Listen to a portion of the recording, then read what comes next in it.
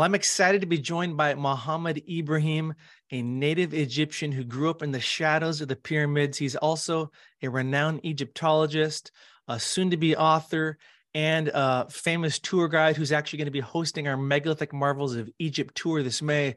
Mohammed, thank you so much for joining me today. You're welcome, Dean. It's always a pleasure to to join your show. I'm really excited to get to see you in May for our tour. And I know you alluded to some surprises you've got. So anything you want to tell people out there that might be thinking about joining us about why they should real quick? The name of the tour itself is a very good reason to make people join the tour.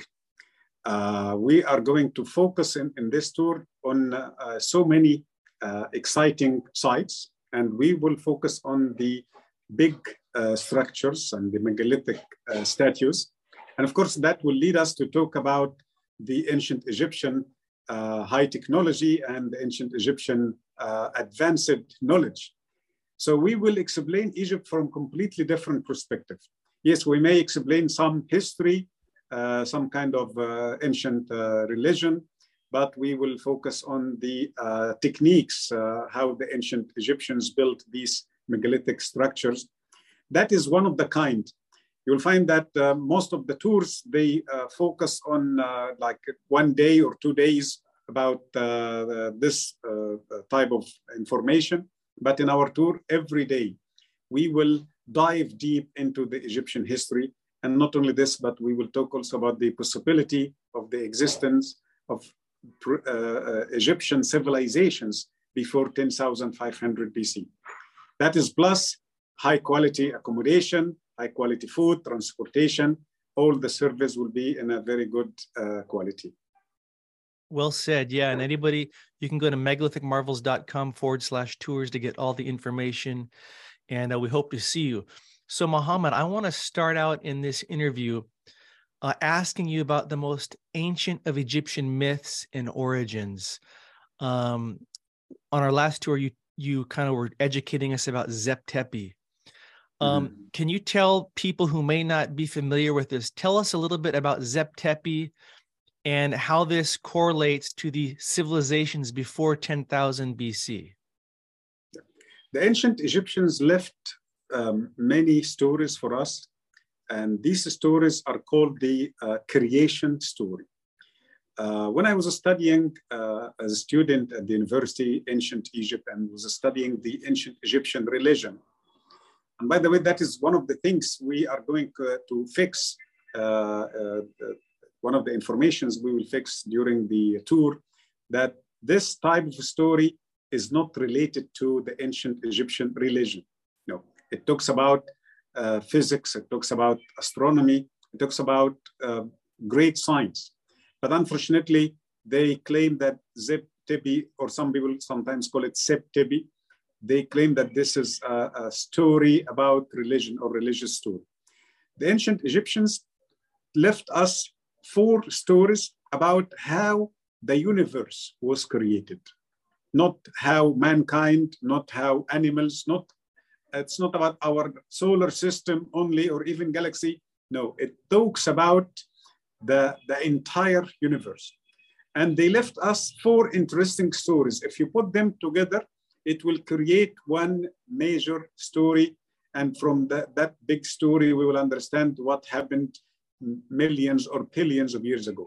So Zep Tepi means the first time, or the moment, the first moment of creation. The first time, that is what some people call it the Big Bang, or the nova star, or the kind of activation led to the creation of the universe, billions of galaxies and billions of or trillions of stars and planets. So one of the stories called the Ennead, it talks about 9 major knitters. And when I was saying they relate this story to the religious aspect of ancient Egypt, they call them 9 gods, but I call them 9 knitters. And the word knitter, it doesn't mean God, it means force of nature. And there is another story called the Ogdad, 8 knitters. And then the story of Betah, and the story of Amun. Each one is responsible to explain to us one of the sides, or let's say one of the aspects of the situation before creation. Like the story of the Ogdad, it talks about the 8 elements before creation. We talk about darkness, we talk about light, we talk about space, we talk about emptiness, male and female. The story of Bitah, it talks about sound and how the creation was activated by sound. The story of Amun, it talks about the main element of creation. The story of the Inyad, it compromises that all in physical form. And then the first things started to be created one after the other. Okay, so many people, unfortunately, they see it as separate stories, separate mythologies, but no, I see it as one big story divided to 4 pieces. So Zeb-Tibi is the word, and by the way, Zeb-Tibi, in my opinion, is not the very old date or not the earliest word we must look for. No, there is older than Zeb-Tibi. Before the creation, what was the story before the creation? So Zeb-Tibi means the first time. Incredible. Yeah. Robert Bauval, I believe, proposed a correlation between the Giza pyramids and the 3 largest stars of the Orion belt. He suggested that there's a perfect alignment, between that goes back before 10,000 BC. Any thoughts on that? Do you believe that the Great Pyramids of Giza, the 3, once aligned with the stars of Orion? Look, if we say that and we stop, or we don't talk more about this, maybe it will be a questionable story or a questionable opinion. And many people will say, maybe other people will say no. And it will be an information subjected to to be denied or to be accepted. But if I add to this story that the ancient Egyptians didn't focus only on that part, but for your knowledge, that the ancient Egyptian made a huge list for the stars they could see, for the different galaxies. Many galaxies were listed, by the way, in the ancient Egyptian writing. Some we managed to identify, like Ethiopia. Some we didn't manage to identify, we don't know, but we know that it is a galaxy, but under what modern name, we don't know. There is the word Deshret, Her Deshret, or Deshret Her, the red Horus, that is for Mars. We know the word Jupiter, also related to Horus, Venus, Saturn. So the ancient Egyptian gave names to these planets. When we talk about Sirius, the ancient, in my opinion, nobody studied or made records for Sirius movement more than the ancient Egyptians. For Orion, as you said, and they represented Orion as Osiris. Osiris in the sky with his harpoon. And they made the equivalent of Sirius as Isis, Sobdet. So not only a picture, but they gave names to these stars. So Orion was called Sahu, Sirius was called Sobdet. So we are looking to a huge study, or we can call it great science, was left by the ancient Egyptians to us. And when we talk about the 3 stars, the Orion belt, in my opinion, of course, Robert Bauval made great discovery when he was talking about this, and I agree with him 100%. But in my opinion, this is still like less than 1% of what we must study, what we must understand from the ancient Egyptian knowledge about the stars and about the universe. Interesting. Robert Edward Grant was sharing with me how Leonardo da Vinci called the pyramids way back in his day. I think it was Mount Taurus, which means Bull Mountain. Can you tell me anything more about this ancient name before, Giza, Bull Mountain?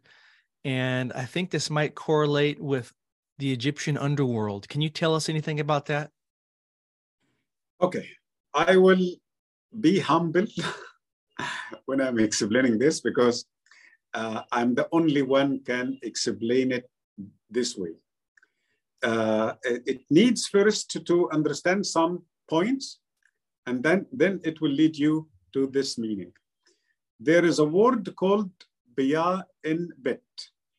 Biya in Bet, we can explain it, or literally, if you open the dictionary from ancient Egyptian vocabulary, you'll find that word Biya in Bet means meteorite, or we can call it the iron of the sky. Okay, and iron of the sky here has two meanings. Some explain it as a meteorite, falling meteorites, okay? Or as I explain it, the ancient Egyptians were talking about the source of iron on the ground, that it is extraterrestrial source. It is not, we all know that iron was not formed naturally on the ground, okay? Because it needs a kind of temperature, doesn't exist in our solar system. So maybe they talk about real meteorites, or they talk about the origin of iron on Earth. Biya in Bet is also a name for, they call Biya in Bet the bull of the sky. Okay, and Osiris, one of the titles of Osiris is the bull of the sky also. And the story says that Osiris was killed and was buried, and the first mummy and the first one was put in a coffin and then sarcophagus. So we understand that Biya in Bet will eventually lay down or be inside this sarcophagus. Okay, so this can lead us to understand or to know that maybe one of the functions of these granite boxes is to house this magnetic iron. Okay, so that will lead us to what? To Apis, the Apis bull, the famous story at the Serapeum. So we read in history books that they bury the Apis bull inside these boxes. What if that this Apis bull, we mistakenly think it is real bull? Well, it is no, it is the bull of the sky, the magnetized iron. Okay, this Apis bull takes the shape, or one of if we represent this word in the Egyptian ancient Egyptian symbols, it takes the shape like an angle, like an arrowhead. Okay, like upside down V, double V above each other. Okay, you know what I'm talking about? Okay, if you look to the Great Pyramid, to the real entrance, the original entrance, you will see this sign at the gate, on top of the entrance. Okay, so as if the Great Pyramid is hiding the name Api, or which the Greeks call it Apis. It's originally Hapi. So the entrance, it shows us that symbol, Hapi, the bull. So the Great Pyramid itself is hiding or including that word Hapi. So the Giza Plateau, and someone can say maybe all the pyramids are like this. No, if you check some other pyramids, you may see similar, okay, but one stone, not two. And the word Hapi has two, not just one a triangle, okay? So that is my input about how we named the area Rostau. And according to Robert Grant, if we read it backwards, it reads Taurus. So Muhammad, you're one of the, again, you're a native Egyptian. You grew up in the shadow of the pyramids. You're a studied Egyptologist, but you're one of the very few Egyptologists who believe that somebody before the dynastic Egyptians of 3000 BC built these pyramids and a lot of the megalithic temples and statues that we'll get into. So my next question, Mohammed, is what were the things you saw? What were the clues that led you to actually not just believe, but to declare publicly that I think somebody before the dynastic Egyptians built a lot of the megalithic stuff? Okay, this is very important question.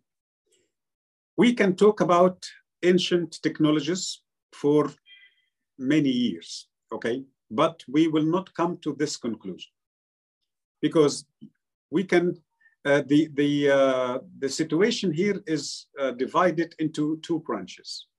The first branch is to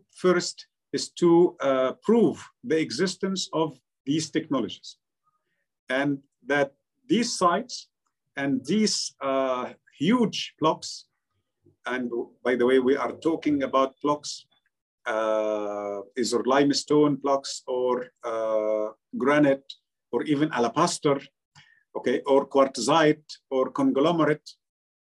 We are talking about blocks from 2 tons, 5 tons, and 10 tons, which I call it the baby size, to 50 tons, 100 tons, and 300 tons, and 500 tons, till 1,200 tons. And I'm very conservative when I talk about the last weight, because a statue, like what we call it Memnon statue, the estimate weight is about 700 tons. That is from red quartzite. That is the weight of the statue after it was made. But let's imagine when it was one big block, because the statue is seated statue, so the statue lost part from above the knees all the way to the head. That is almost like 1/3 of the size of the block. So if we add 1/3, so we talk about more than 1,000 tons. What ton? The statue will have the name Ramses II at Ramesseum, at the West Bank of Luxor. The estimate weight is around 1,000 tons. So we can do the same thing. We can add between 300 tons to 500 tons to the block when it was cut from the quarry. Okay, so we talk about massive size of blocks. No way to imagine that there is, and I'm talking about modern days, I'm not even talking about the ancient days, that there is a way now to cut and to move and to shape these giant blocks. And that is not my opinion. That is the opinion of hundreds of engineers. I was flying to Luxor 2 months ago, and the one was sitting next to me on the flight was an Egyptian engineer, civil engineer, constructions and things like this. And I had a conversation with him and telling him about these blocks. The man was looking to me completely amazed, as if that was his first time to know about these facts. And I asked him that question straight. Do we have a way or a tool or a machine can carry 1,000 tons? He looked at me and he laughed and said, definitely not. Okay, so that is the first thing, that yes, we can easily prove that there was ancient advanced technology. But we can say these technologies existed during the dynastic time. And when you say dynastic, we talk about 3000 BC to 300 BC, or existed before dynasties, because there is an era, we call it pre-dynastic, 9000 BC to 3000 BC. For sure, 100%, they were primitive people. Not all, most of the products they left and their equipments are primitive. So we can call them the cavemen, okay? But they left with these very primitive equipments, they left very high quality equipments, very fancy jars from hard stones. And that is the problem. They did very primitive pottery jars, very, I will not call it very ugly, but let's say handmade. It doesn't show any symmetrical proportions. It doesn't show any high quality, because the pottery wheel were invented during the time of the Second Dynasty. So all the pottery products from the pre-dynastic were made by hands. So how come they invented these super quality, not just high quality, super quality jars from alabaster, from diorite, from granodiorite, from granite, and some products from amethyst, from lapis lazuli, and from gold, okay? And some fine flint tools. I know flint tools, it will take us immediately to the story of primitive man and the very early times. But when you check these high quality flint tools, you will understand that these tools were made by very high quality advanced tools. So that is my first evidence, the existence of super quality objects during the time of very primitive people. So the solution that these people, of course, didn't do it, didn't make it, but they found it. And if they found it, it was found because an earlier civilization made them. The second important evidence is geology. We have the famous story about the age of the Sphinx, was presented by John Anthony West and Dr. Robert Schoch.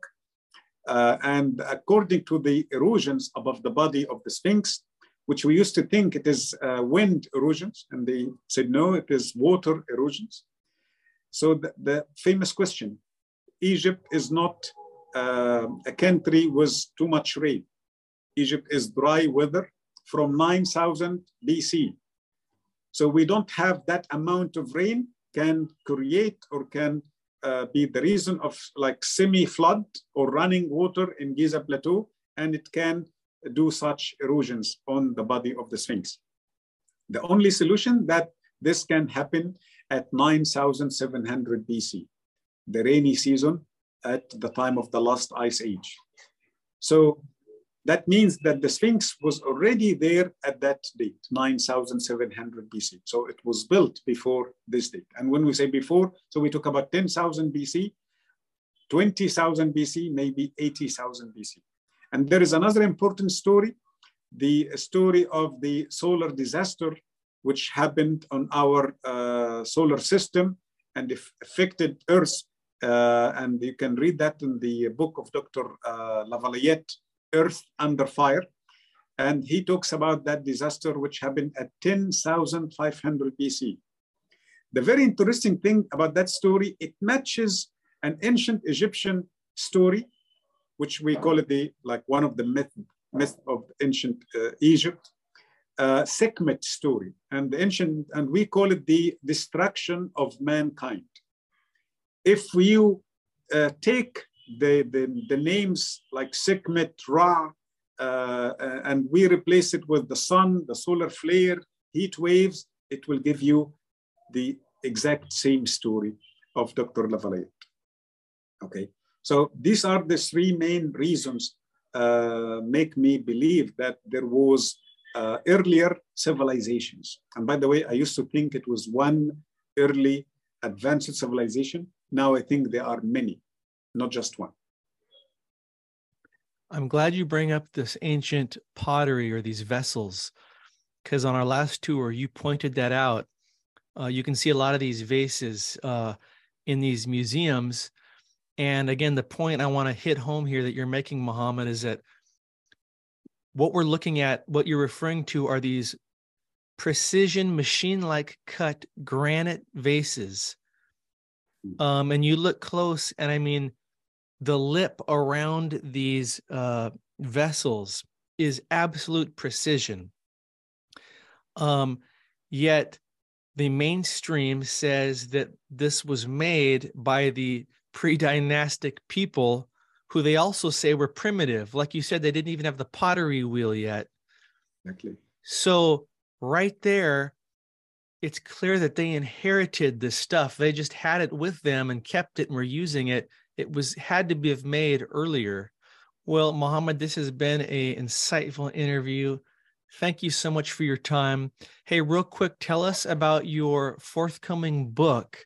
What's it going to be about, and how can people find it when it's done? The name of the book is Egypt Before Written History. It talks about Egypt millions of years ago, and then all the ages, geological eras, and then historical eras. And I talk about the lost technologies and the advanced tools. The book is going to be published very soon. I believe it will be published like around April or May. The book will be published in the United States. Billy Carson is my publisher. I believe it will be available on Amazon. Okay, so it will be easy for the Americans to find the book online or to get a hard copy. It will be a very interesting book, by the way. Yeah, I cannot wait for this book to come out because I want to use it as a reference guide for all of this. So that's exciting. Congratulations. The book's coming out. And when it does, we'll definitely feature it for you everywhere. Okay. Thank you. Well, Mohammed, thanks so much again for your time. And I look forward to seeing you this May on our Egypt tour. Yeah, me too. I can't wait to start this great tour.